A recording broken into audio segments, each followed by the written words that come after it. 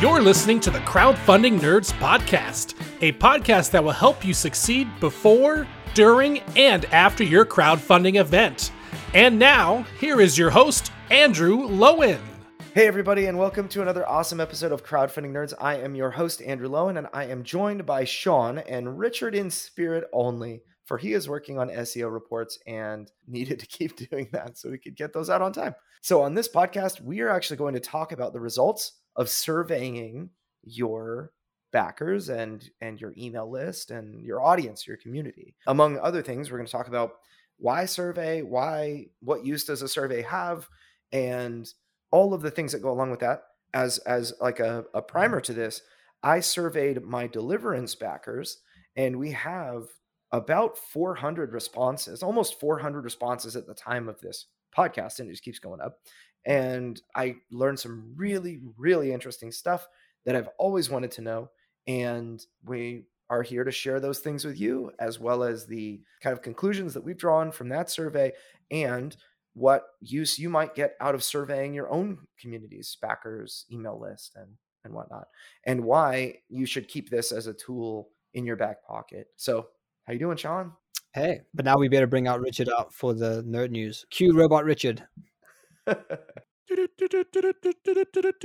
And now it's time for Nerd News. So one thing that came across my desk or screen, I should probably say, this week is an update from Substack. If you don't know what Substack is, it's sort of I want to say like a blogging site. It really just allows people to write things and build communities.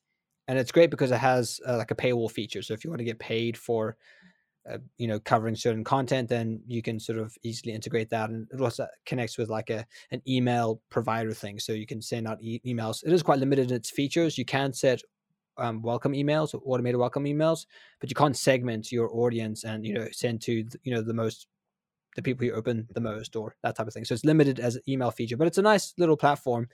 They've just introduced an update which introduces Substack Chat.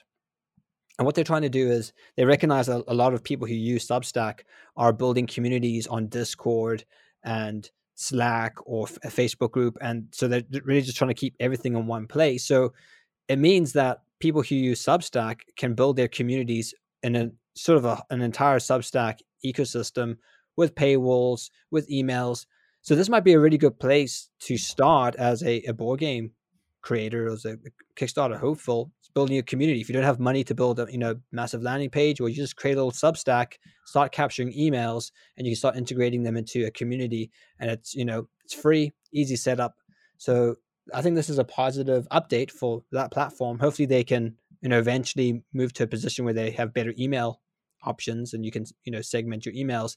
Then it could be an all-in-one solution for people who want to grow communities and then put things behind paywalls. Twitter and Substack are the two places that journalists that tend to get the word out on what it is that they're studying, what stories they're covering. And the reason that I was made aware of Substack was because it's something that they don't heavily moderate the type of content that's on there. So journalists tend to really like to use it. They cover controversial stories and they don't suffer any, repercussions from big tech. And so journalists on both sides of the aisle that are independent journalists working for a news organization build followings for themselves on Substack. And no matter where that journalist goes, you can follow them and the types of stories they cover, regardless of what news organization they work for. So it's actually a really cool thing for that. Well, it had been for that community to build followers and that sort of thing. And so it's kind of become more of a big deal. I know Jack Dorsey, the CEO the founder of Twitter, who has since, he's long gone from Twitter now, but he had been working on a platform called Ghost, I think, which is a direct competitor to Substack. And people are asking him, why you're promising that there's free speech and that kind of thing here, but why would I switch to your platform when that already exists and it's called Substack? And so I thought that was a really interesting thing. It's I'm sure that if Ghost is something that's going to exist. I'm sure it'll be useful in its own way. I didn't really hear what response he had to that, or what difference there would be, if any, to Substack. But I do think Substack is like the dominant competitor in its little niche. Yeah, I think a lot of these tech companies need to do more research and development. There seems to be a lot of, platforms coming out which just seem to do what other platforms do, but worse. It's like, Mhm. you should have done some research and development here. Like, this already exists and it's better elsewhere. Mhm. Yeah, and actually, I was thinking this week about Facebook Meta. They've spent like more money than the continent of Africa has on this platform, and it's currently just, it seems like a I've got like real 30 dud. people in it. Yeah, but it reminds me of the start that Pokemon Go received. So Ingress is the name of a game that kind of uses the Google Maps API. It's a company, so Google gives their developers like 10 or 20% or something of their time to work on anything that they want. And the thing about that is, you tend to get, and Google backs whatever it is that they create, and they support further things that are really interesting. And one of them was called Ingress. It's a game that you could play on your mobile phone that tracked your location, and as it tracked where you would go, it would decide in a city on Google Maps where the various points of interest were, and it would say, okay, this is the base, and you get points for being next to City Hall or something like that on Google Maps. And you could actually set up like defenses inside the game, which would defend City Hall, and there was like a red side and a blue side, and they would each fight against each other, and for control over, in essence, every point of interest across the world that had foot traffic. And so Google used this data to figure out where people go, what they do, where they congregate. It's really creepy. And that just was kind of like a little, I'll say like maybe the wrong phrase, but a cult classic video game, cult classic app game for like a mobile app. And people that have like parties where it was like, all right, we're going to do like a flash mob down in like Seoul, South Korea. So, on this day at this time, we're all going to meet together and have a giant Ingress battle and see, which side, red or blue, will take over South Korea, and because you actually had to physically be there in order to participate in that area. So you couldn't just like, from your comfy couch in the United States, you couldn't participate in the South Korea battle, right? And so a long-winded way of saying that this actually wasn't super popular, but Google invested a decent amount into it because of what the potential was, and it eventually became the engine behind Pokemon Go, which, as we know, was just exploding in popularity, and even still is quite popular.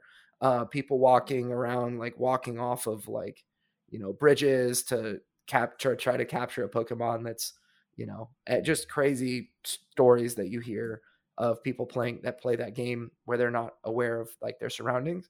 But it became a very, very popular thing when they reskinned it. And I think the same thing is going to happen with the metaverse. I swear it's just like the Matrix, where, if you watch it's like Matrix 3 or something, you watch 1, 2, and 3. Matrix 3, it talks about like how the original Matrix was invented so that minor spoilers that are like 20 years old, that, if you haven't got with the program, then like, sorry.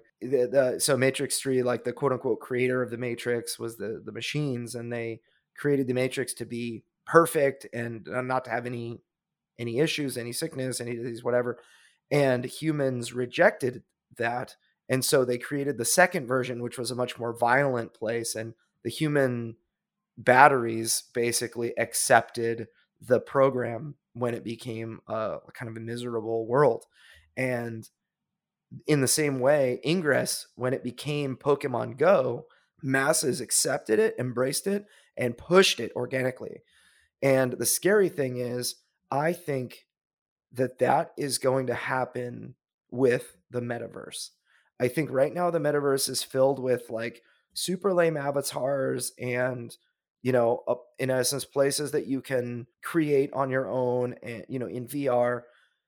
And I think that this will eventually get reskinned, and it will become a power fantasy of some sort. It'll become like World of Warcraft, but you'll be able to build your own city. You'll be able to build your own, like form your own communities and actually do things that are meaningful. And they'll have, I mean, could you imagine if Facebook took over Blizzard and just decided, hey, we're going to pour all of our money into World of Warcraft? How much crazier it would be. You know, it just would have content coming out left, right, and center. It would be the place to be. Well, I think that that's what they're doing. I really think that's what they're doing. Do you And know so, Riot Games is producing their own MMO? yeah, I do actually. I heard about that. In fact, this week I heard about that. Ingress is still going, and Pokemon Go, I think it was a fad. You know, it's not nowhere near as popular as it was, you know, like 2017, 2018, when it was sort of at its peak. And I also think a lot of people realized that a lot of those apps were really just a way to kind of Sell how come your the information to the government. Pokemon centers are always in these like Starbuckses? You know, I think they kind of figured out pretty quickly that it was used as a marketing tool to get people into like physical locations to like, you know, Yep. sell stuff. I actually have a story about that. So one of my clients back in around this time was a farm stand. So they're a farm that has they just produce like 48 different types of fruits and vegetables or whatever that they grow on their land, and they have a farm stand that they sell this produce. And we looked into becoming a Pokestop because they were popular enough that they could be a Pokestop. And so what would happen is you would have like an increased chance for rare Pokemon at that location. And it was relatively inexpensive, and it was really it was genius, absolute genius, that like a 50-year-old or 60-year-old farmer knew enough about Pokemon Go to say, hey, maybe we could add a Pokestop. My grandson's always telling me about that. And, you know, it was just unbelievable. But I like to think people are maybe a little bit more conscious about privacy. And I think there's a lot of distrust with having a phone track your location everywhere. And like, I think people see through the kind of the hype of that technology now. They kind of see the more, I suppose, more nefarious side of it kind of like using your data to like, you know, they're selling your data. So that's why it's a free app. My prediction of the future, it's not metaverse. I actually think we're going to go back to simpler technology, and everything's trying to get more complex. But I actually think almost like the tried and tested seems to work. I think we're going to start seeing a rise in RSS feeds again, which is just a way to directly communicate with someone. Yeah. So that's what I suspect we're going to see, people kind of distancing themselves from big tech and maybe using RSS once again, just connecting it straight into your email clients, and you can just, you know, see the posts from the latest websites, check your emails, done. No algorithm. Metaverse is a strange one. I almost feel like we'll be forced to use it, or money will be taken out of your PayPal account. Yeah, seriously. Oh man. Like, to use Facebook now, you have to put this headset on, and we're going to read your brainwaves. Yep. Whether you like it or not. Yep. Just put this device next to your ear, and there'll only be a little bit of pain, and then it'll be over. So yeah, man. And that's another thing. You know, you have Elon Musk with his Neuralink. I think that's a frightening idea. You know, if someone hacks your phone, you can always, if worse comes to worse, you just take a hammer and you smash your phone. That's it. You know, like nothing's happening after that. What if someone hacks you when you have Neuralink? What you gonna do? Smash your head? This is like, it seems like a dumb idea to put that technology directly into your body, which obviously has an entry point, which means it can be compromised. And then I couldn't think of anything worse. Someone hacking your brain. It's like, oh my goodness, get these thoughts out of my head. This is pretty creepy stuff, and I definitely agree. You know, with what you said earlier about the privacy, people's concern about privacy. I think that people are being led to notice certain things. Like Apple has actually moved to let people decide for each app, you know, if you want to be tracked all the time or only while using the app, or if you want the app not to track you. And it's like, I didn't know apps tracked me. I'm going to hit do not track. And then you realize with the important ones, oh, I need Google Maps to track my location if I want to know where, like how to drive to this, how to navigate to that place. So, but I think that there are so many things where it's like, hey, look at this, the flashing sign. And then there are a million other ways that they are, being nefarious. So I think that, it's just as much smoke and mirrors as ever. Yeah. And I think that was more of a move by Apple to kill their competition rather than we care Mhm. about your privacy. Because I guarantee you they're logging all of your key presses and that's Yep. being stored somewhere on your Yep. iOS, which you can't alter or tap into. So Yep. It's pretty scary. Yeah. TikTok actually also records all of your key presses. yeah. So it's pretty scary. All Probably, of your probably, probably, passwords. probably looks at your face whilst you have the app active. It looks at you. Look at your facial expression. How can we? Yeah. What kind of state of mind are you in? Yep. Anyway, that's just it feels like we're That's going the down the rabbit rabbit hole. hole and yeah, now I'm just gonna go suck my thumb in this corner. So Substack community building, you might want to check that out if you're on a budget. If you're not on a budget, you still might want to check it out. You might find something there useful if you want to like integrate a paywall into your community. That might be a good place to go. Awesome. Well, that was really stimulating and interesting to me, at least. Let's get into our topic at hand, which relates to surveying your community. So first of all, like, what are we talking about? Why survey? What are we talking about with a survey? So surveys are a really great way to find information about your fans that you can't really achieve any other way. I don't know if there's another way of doing it rather than a survey. It's like, hey, can you fill this out? Yeah. So you generally want to grab information, right? Yes, and the idea is that it's going to help you move forward. It's going to help you. I think one of the biggest advantages of a survey, it can help you overcome a buyer objection. So you can find out, hey, have you backed the Kickstarter yet?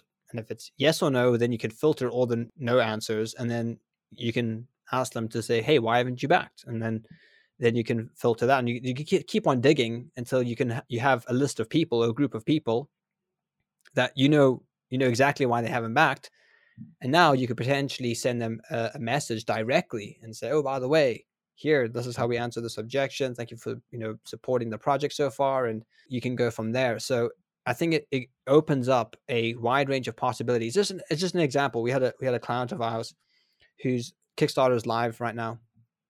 I'm not going to mention it because I didn't get permission to talk about this on the podcast, but it's just using it as an example. And their Kickstarter wasn't doing as well as they had anticipated. So they sent out a survey to their list and they got responses back. And one of the responses was that the game was too expensive, that they felt like it needed to be cheaper. The value wasn't really there. It was just a bit pricey for people. So they've decided to create a new pledge. So their current pledge was like their standard pledge. They're adding more things to it, like downloads and a print and play version to try and incentivize people to stay at that pledge level, not reduce their pledge. But then they're releasing a sort of bare bones pledge, which is going to be at a reduced price that will help people get in. And I haven't got the results yet, but the hope is that that's going to push some more backers and kind of overcome that objection. Now that's the advantage of doing a survey when your campaign is live. It's also the advantage of capturing emails. Yes. In relation to the survey, it's not just while your campaign's live, but you can do a survey in your pre-marketing phase before you go live to learn what backers are looking for, what they are most interested in. What is going to get them off the fence. Maybe I'd like to know about the campaign, or I'd like to know about, this or that. Of course, when the survey is live, what would you like to see? What can we do better? And that sort of thing. And then post Kickstarter, which is actually one that I personally conducted with my Deliverance fans, and we'll talk about on this podcast. What would you like to see in the future from us, and how can we do better next time is kind of the idea. Now, and when we're talking about surveys, we're talking about Google Forms. It's free. It's pretty easy. It's actually pretty fantastic, where I didn't realize that you could ask a question like we asked. The very first question on the Deliverance survey was, have you backed Deliverance at the base game or higher? And we have some people, it's like 86% of the people said yes, and then 14% said no. And then for the people that said no, we had like almost 400 people fill out the survey. It's like Yeah, they're called 391. sections. So you can create a section. So you can then add a clause where if they answer no on this section, it then directs them to another section of the course. So you can branch out the responses in your course. So if you answered yes, you get a different set of questions. If you answer no, you get a different set of questions. So that's how we did it. Yeah, and I think that is so cool. I didn't realize that you could segment based on people that have backed or not backed and receive their responses. In fact, I find that I wanted to really know what caused people not to back my game, and how can I kind of overcome objections, and there are a lot of this data really surprised me, really surprised me. And one of the most useful bits of information. So we have questions, which will go over the questions that we asked in my survey and why. But then there are open-ended questions that Sean, you actually put this together originally, and then I went and I made some tweaks and launched it. And some of the most useful information is the open-ended question. Anything else you'd like to tell us about why you haven't backed, or any comments you'd like to leave? And out of the 391 responses as of the time of this recording, we received 25 responses from people who did not back, of like actual text, any other thing you would like to share responses, and 160 from the people that did. So, it was very, very interesting. And so that's about 40% of the people that responded left a comment, which is cool. So I found that to be very, very interesting. So you want to get into, like, first of all, so let's say we send a survey. You have to send a survey to people. And in order to send a survey to people, you need to have a community, an email list. You need to have places that people, that you gather people. And I think that this is really one of the biggest pitfalls of people that are like, I'm just going to have my Kickstarter notify me on launch page be the source of all my traffic. You will not have the ability to do something like this. In fact, it's limited. You'll be able to send your survey out via like a Kickstarter update, which is good. But the email list and everything, I mean, I sent my Kickstarter. So I wrote a really long update about a week before we. In fact, I did it on the 31st of October, and I included a link to my survey there, and I got like 110 responses or so. I manage a Facebook group and a Discord server, and of course our email list. And we managed to get to about, I want to say, 220 responses over the course of a few days in using our communities to request information, including our Kickstarter updates. I do consider that a community because a lot of people read that and then respond in comments and that sort of thing. And it's a place that you can permanently talk to those people that they like to go, right? So, but then I sent an update out to my email list, just asking them for my, and actually I sent my monthly newsletter on the 1st of November. And then on the 3rd of November, I sent another email just asking for help if they would be willing to fill out that survey. And we got a ton of responses just within 6 hours. I have an email list of 4,800 people, and within 6 hours, I received an additional nearly an additional 180 responses just to the survey. It was huge. And so if you don't have an email list, that's just not something you're going to be able to do. I think another thing is motivating people to do the survey. So I know one thing that you mentioned was like, hey, this is going to really help me make Deliverance better for you. So help me help you by fulfilling this 1-minute survey. Like, keep it short. Like, it's not going to take a long time. But another thing that we did is we did a giveaway. So by doing the survey, the people who answer the questions will then be put into a draw where they can get either an upgrade to their pledge for Deliverance or a signed piece of art, right? So something very valuable. So that's another way to motivate your audience to take action, is to give them something in return for taking the time to do the survey. Right. And I think it's going to be, I think you could agree, Angie, it's a well worth the spend, to give away a free copy of your game for this information. Yeah, it's and another thing is that giveaways, I love using giveaways to just say thank you to the people that believe in me, that backed me with their wallets, that were, the reason that my game exists. A lot of people use giveaways to get new emails and hopefully get new backers and that kind of thing. But I generally don't. I feel like people that will give you their email in response to winning a copy of Wingspan, for example, those aren't going to be people that necessarily back your Kickstarter. I want to win a copy of Wingspan. I mean, I actually have Wingspan and I kind of enjoy the game. But yeah, I'd love to win another copy of Wingspan. I would give it to a friend or family member, and of course I would give my email address for a chance to win that thing. But it doesn't mean that I'm going to back whatever Kickstarter you have. I just like Wingspan. Maybe your Kickstarter is even a relevant game that is a Euro about bird watching or something, but it doesn't mean that I'm going to back your game necessarily.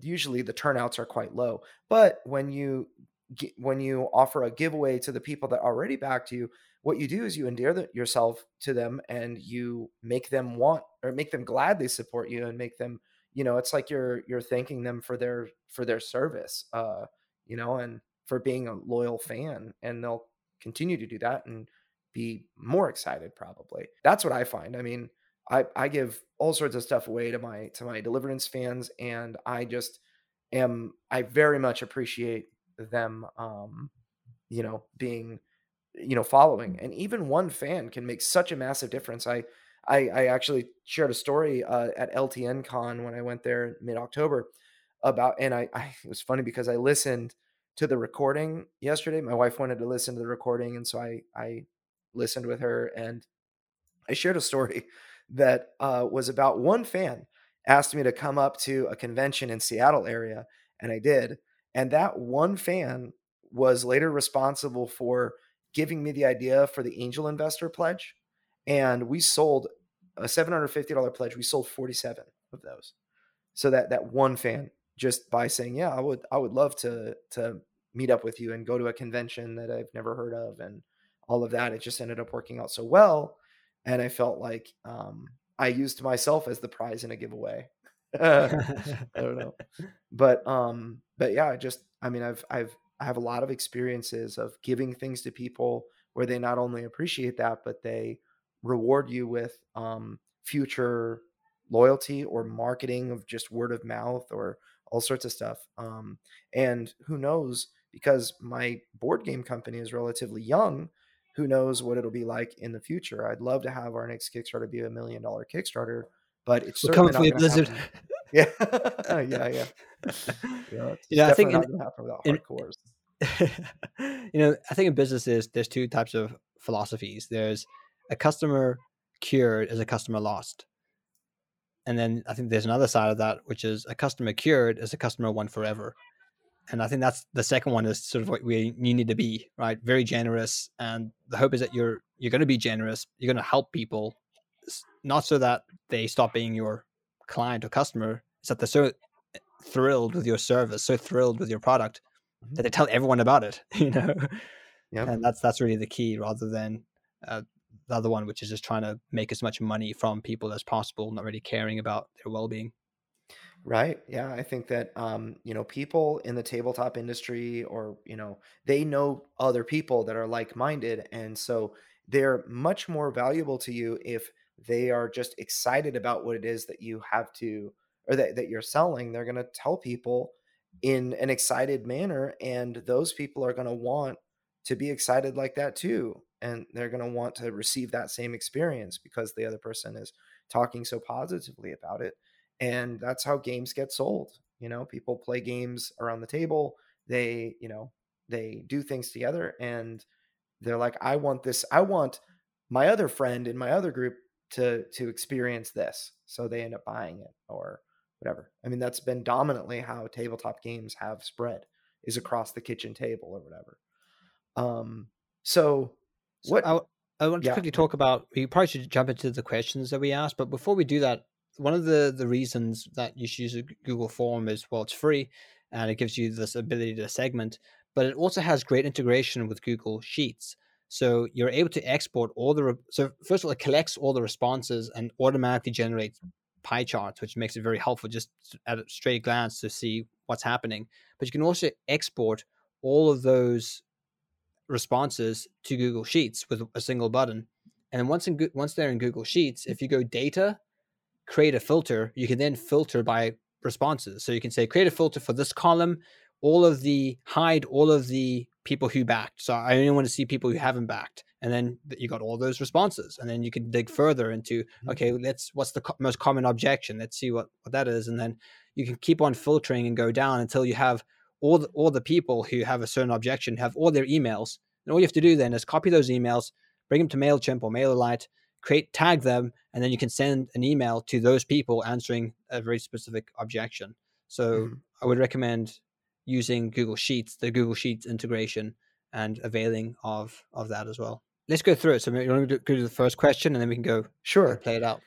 Sure. So I thought this was genius where you created this first question is, have you backed deliverance at the base game or higher? That's the only thing that they see. And the only answers are yes or no. And you cannot create additional responses. So it's either yes or no. And depending on which one of those you select, when you hit next, it's going to bring you to one section or another. So if you haven't backed deliverance, we want to know why not, right? So a part of what we'll probably talk about later, but we want to gain useful information. Every single question needs to be purposeful, and you need to be able to turn all of the data that you're going to gather into useful information that's actionable. So, what's the most important reason you have not backed deliverance? And right now, it looks like we've got a few more responses since I last shared. We have 56 responses here from people who haven't backed deliverance. And the most popular reasons, making up over 30% of this pie chart, they're waiting for the retail release, number one, and number two, they're waiting to see if the game is good, which was quite a big, that's like a huge chunk. And then there's another that all in all makes about 27%. So we have that is like 30% of the vote right there. And then in addition, we've got about 27%, so close to the vote, that broke into three different groups. One says, I still plan to back, I just haven't done so yet. Then there's another one that says the base game price is too high. And then there's another one that says, I only back if I can afford an all-in pledge, and the deliverance all-in pledge price is too high. The next group was like shipping is too high or unpredictable. And that was actually added by a user. That wasn't added by me. But there were, I want to say, probably 25 different responses. A lot of people had, a lot of people gave their own responses. One that I actually put in was that I was surprised at how few people selected this. Was only one person selected. The publisher's ability to deliver the game is unproven, and I've been burned by others for failure to deliver before.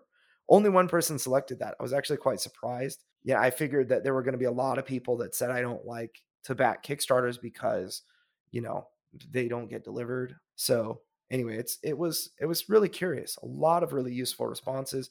A lot of people that were kind enough to offer some additional information. So we included a question that said, is there anything else you'd like to tell us about why you haven't backed? And out of the 56 people that responded in the the no, that they haven't backed, 26 of them wrote a response. And again, this number is dynamically updating as we're talking because the survey is still out there.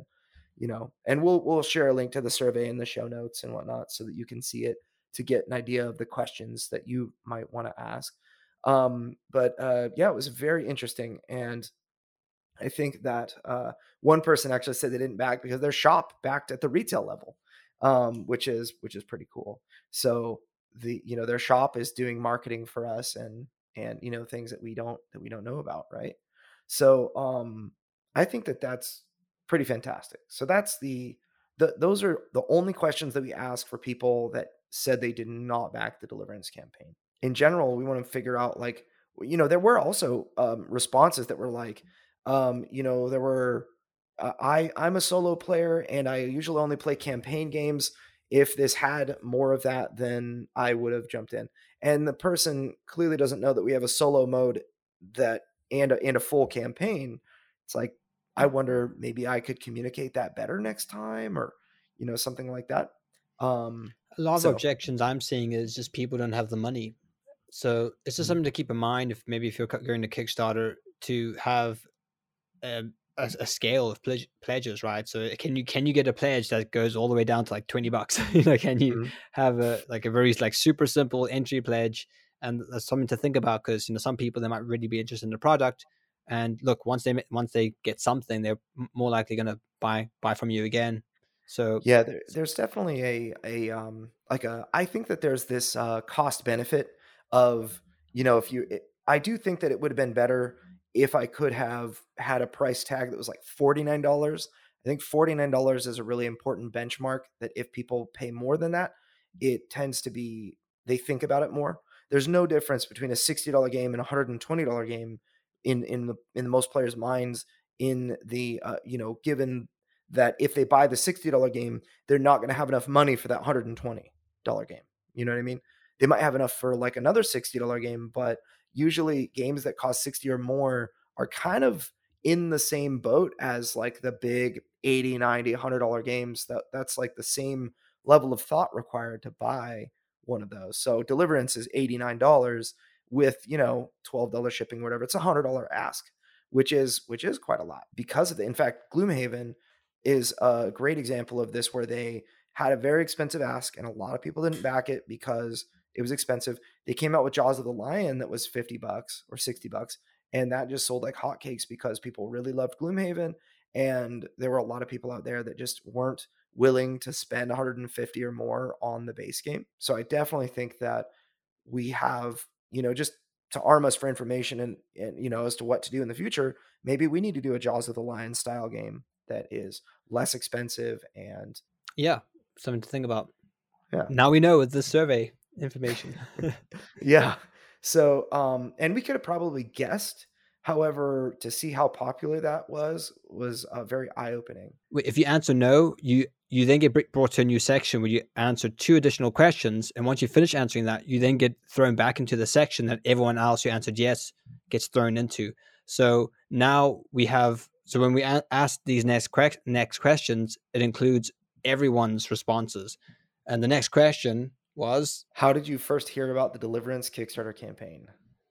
And that was something I honestly wish I could have asked that, day one after our Kickstarter was finished. I wish I sent a survey out right then asking how they heard about the Deliverance Kickstarter, because I feel like there's this, it's been so long that maybe the result is not accurate. It's certainly not as fresh as it could be. And so people are remembering what was most impactful, but who knows how the answers might have shifted at the time. But this actually really surprised me. 394 responses. Again, we're getting more responses. Cool. So 394 responses to this question. How did you first hear about the Deliverance Kickstarter? And the number one result is browsing Kickstarter. Which is really surprising. I wasn't expecting that many from just people on Kickstarter. Oh, this looks interesting. Then they back it. Yeah. So 23.9% of these respondents, so 94 out of 394 people, said that they found it by browsing Kickstarter. And now I want to talk about some confirmation. And then the next, by the way, was Facebook ads at 20%. A YouTube channel was the third most popular, and friends and family and was the next. Actually, no, it was a Facebook group was after that. And then friends and family was after that. It kind of goes on down from there. But one important thing that I thought to mention here is confirmation bias. So the first thing I did was I sent an email out, or I didn't, not an email. I'm sorry. I sent a Kickstarter update out, and I asked how to, I'm in essence asking those people how they first heard about the Deliverance Kickstarter campaign. So because I'm sending it in a Kickstarter update, I would actually expect to get a lot of people saying they found it on Kickstarter, because these people are people that use Kickstarter.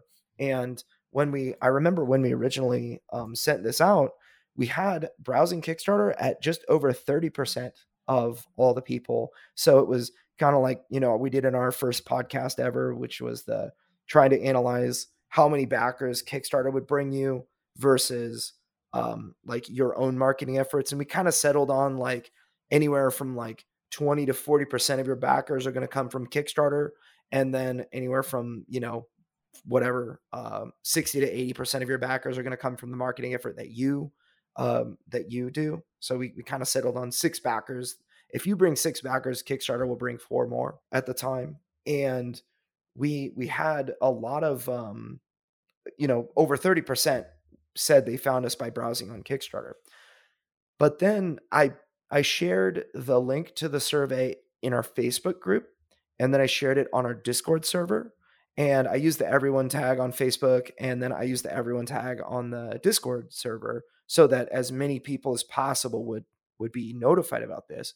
And then lastly, and this was like probably the biggest one, I sent it out in an email blast, and I noticed by the end of the day, the number shrank from like 32% down to 24 that had found our game by browsing Kickstarter, which seems, that is almost a quarter of all the people. Let's say if we can extrapolate, we have, almost 400 responses. If we can say, okay, I had 2,717 backers, and then another 400 games sold, or 400 backers in the Pledge Manager, an email list of about 4,800 now.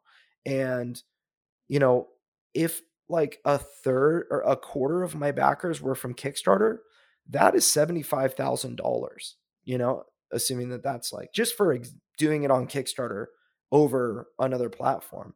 Now, I don't know if GameFound, it certainly doesn't have the organic traffic that Kickstarter has at the moment, but it doesn't have the number of projects on it that Kickstarter has. So maybe GameFound would have accounted, if I use GameFound instead, maybe they would have accounted for a similar chunk. But my gut says that's really high. That's really high. Yeah, I think the key to Kickstarter as well is that if you follow people, you get notified when they back things. So if you've got people who've been, super backers, been using Kickstarter for a long time, and they got lots of friends who use Kickstarter, and someone backs something, well, they get notified. So that's another way of how you could reach people how you wouldn't reach otherwise, through Kickstarter, just by them simply backing on the platform, which I'm sure GameFound does as well. But obviously Kickstarter has a far larger user base. Yeah. There were people. So we had like our top groups. We had browsing Kickstarter, Facebook ad, YouTube channel, a Facebook group, and then friend and family member. But then we also had smaller things and things that were like one person would write in, and it's 0.3% is like one person's vote accounts for 0.3% of this pie chart. So some people wrote board gaming group on Facebook, and that obviously it counts in the quote unquote Facebook group. They just didn't see that result, and they added. But Crowdfunding Nerds podcast is one. Oh yeah, thank you, one person. I appreciate that. One person said it was backed by Josh at Animo, so I checked it out. People said the BGDL podcast, the Board Game Design Lab podcast, and KickTrack, Instagram ads. I googled religious themed board games on Kickstarter on Google in July, so it must have been the first 8 days of July, because those were the last 8 days that we were live on Kickstarter. Yeah, so I found that to be so interesting. And what this is going to do is going to help inform where I advertise in the future. I think Kickstarter is a very important platform currently. The way that what's its data saying is Kickstarter is very important. Facebook ads definitely were worth it.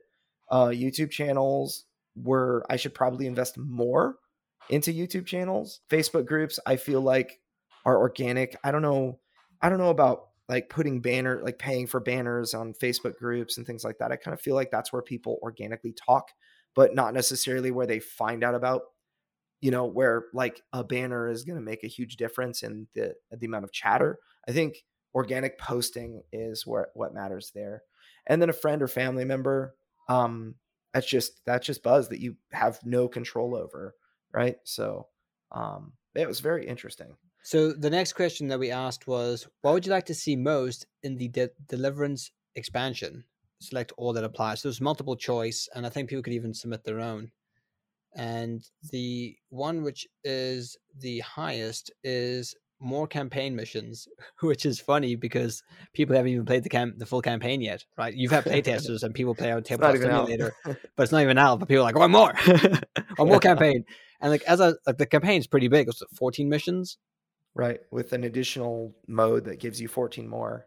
yeah. So it's massive already. So it's well, hopefully that the game will satisfy that need for more campaigns, so to speak. Maybe people have only played the skirmish game. They're like, "Oh, I want more like campaigns." Yeah, and I was actually surprised that took our number one spot. It was like almost 64% of the people that voted in this wanted more campaign missions. So 245 people voted for that. I thought the number one by far would be more angels to play. In Deliverance, the angel characters are where the replayability is. You play one character, you can play through the whole campaign with one character, and then play with a different one. It's a totally different experience. It feels very fun and different and whatnot.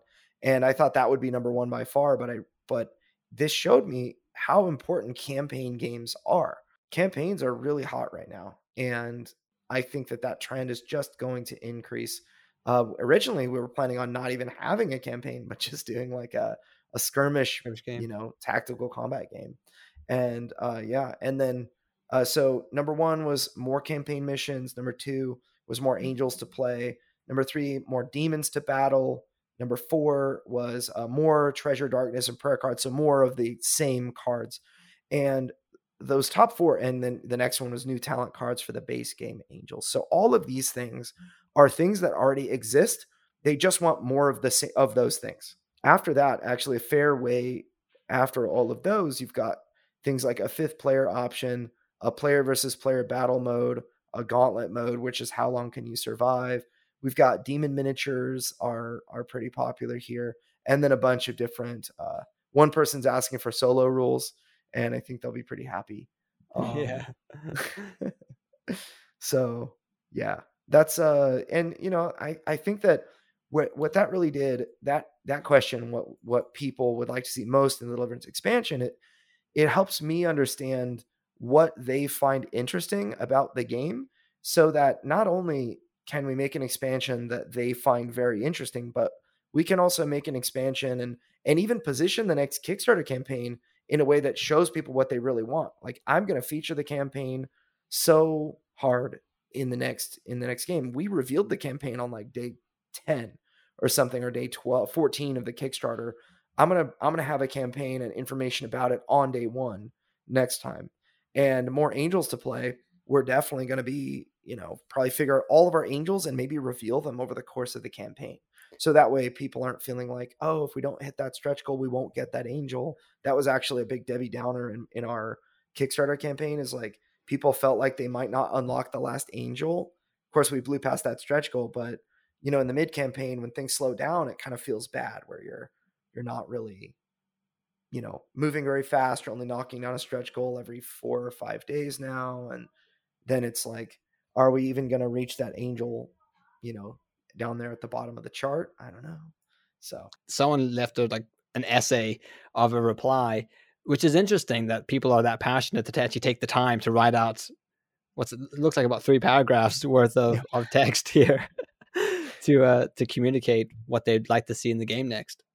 Yeah, and I think that when you make a game, there's this thing that we should add this into the show notes, but there's a Russian wrestler who's very famous in Russia, and I as an American wrestler that grew up in high school and college wrestling and in like the late 90s and 2000s, I knew of this guy. His name is Buvayisar Sativ, and he won 9 world championships and like 3 Olympic gold medals in a row. And there was like 1 year that he wasn't on the team, and then some other Russian won the gold medal at the world championships. So he was beaten out by a teammate one time or something.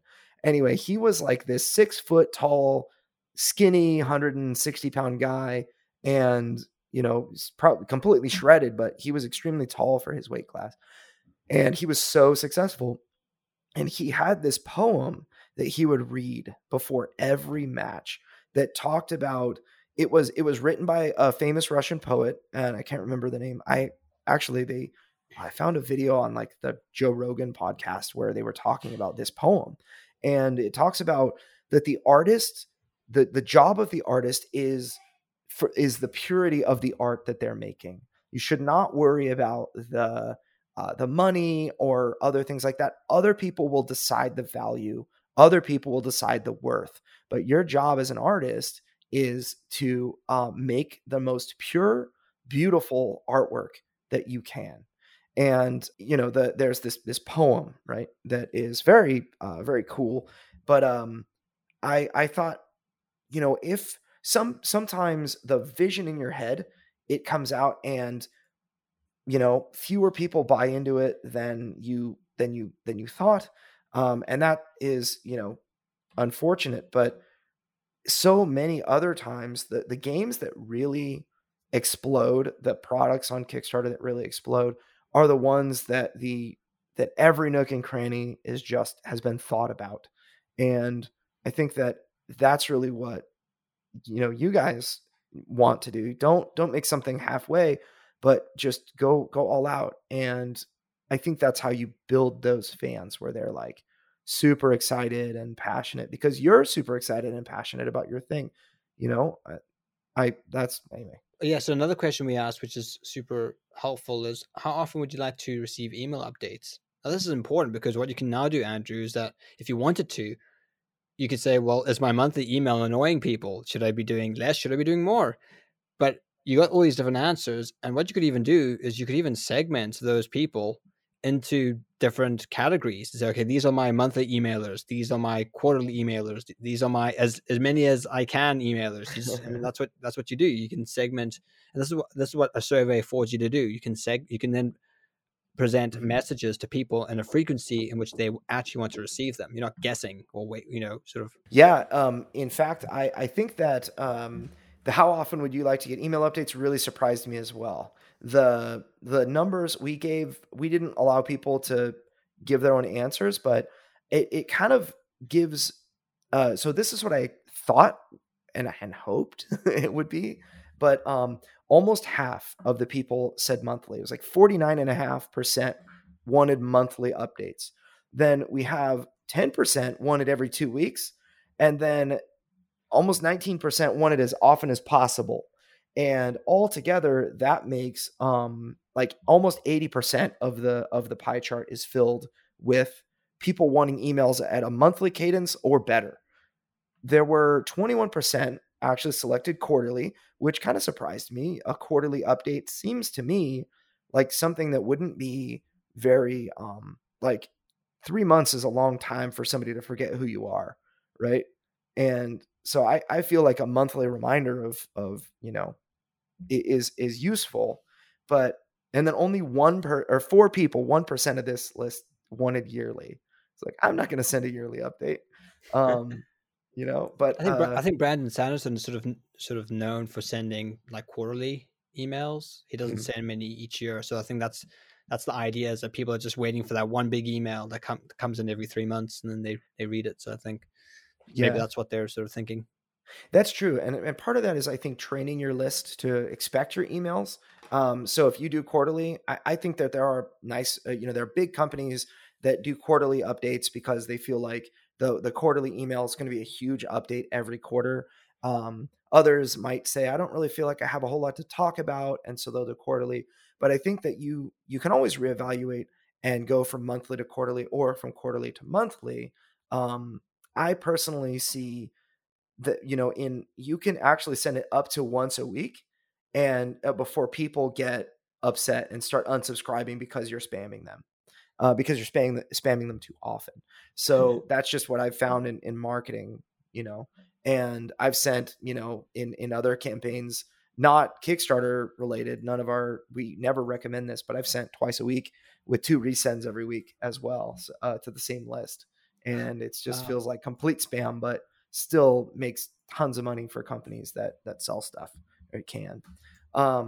So, but yeah, anyway, that was interesting. So definitely once a month is my recommendation for how often would you like to or how often you should send an email. And it was over 80% of our respondents agree.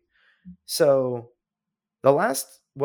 we had two more questions, but the last big one that I feel like has a lot of meat for those listening is we asked the question, how do you prefer to get updates about Deliverance? And they can select all that apply. And our responses were the Facebook group, Discord community, Deliverance emails, Kickstarter updates, or Board Game Geek. And we had a couple of people added. One person said opt out. I was not surprised at the result, but what I was surprised about was in the way that I sent them out, the survey out. The first place I sent it was Kickstarter. It was Kickstarter for like almost 2 days. And then I did my Facebook group, then I did Discord, then I did our email list. And the number one thing that people wanted updates on the email list, by far, it was always ahead of Kickstarter. We talked about confirmation bias, I think, where, if I send it out on Kickstarter, you would expect a statistically higher percentage of people to want updates on Kickstarter. They would answer this question that way. But Deliverance emails always stayed ahead of Kickstarter updates. And it was our number one. Right now, 75% of our people, or of those that responded, prefer emails most by updates most by email. And then we had 54%, 54.5 wanted Kickstarter updates. And that's just a huge disparity. It's over 20% gap. And it's like 21% based on these numbers, 75.4 versus 54.5. And then below that, we have our Facebook group next at only like just under 30% of respondents wanted the Facebook group, and only 18% wanted Discord. So I was actually surprised at how low Discord was. And Board Game Geek, we only have 9%. I have really neglected Board Game Geek. I don't know. I think it's interesting because it shows you where people expect to receive updates. Mm-hmm. And it kind of shows you that, well, in your circumstance, your Facebook group is more valuable than your Discord server. Yep. Your email list is more valuable than Kickstarter updates. So it kind of shows you where to put your attention. And sort of, it's interesting that Board Game Geeks is there, and I think you maybe were wise to not invest so much time there because 36 people you find, prefer that above everywhere else. So there's not many. Yeah. The biggest takeaway from me here is I spent 10 hours writing this Kickstarter update, and it took so long. I was like, kept telling my wife, oh, just like 1 hour more, over the course of 4 days. And she was like, dang, that was a lot of 1 hour mores, and, to write this big Kickstarter update. And I still this shows me that I cannot neglect my email list. I should not neglect it.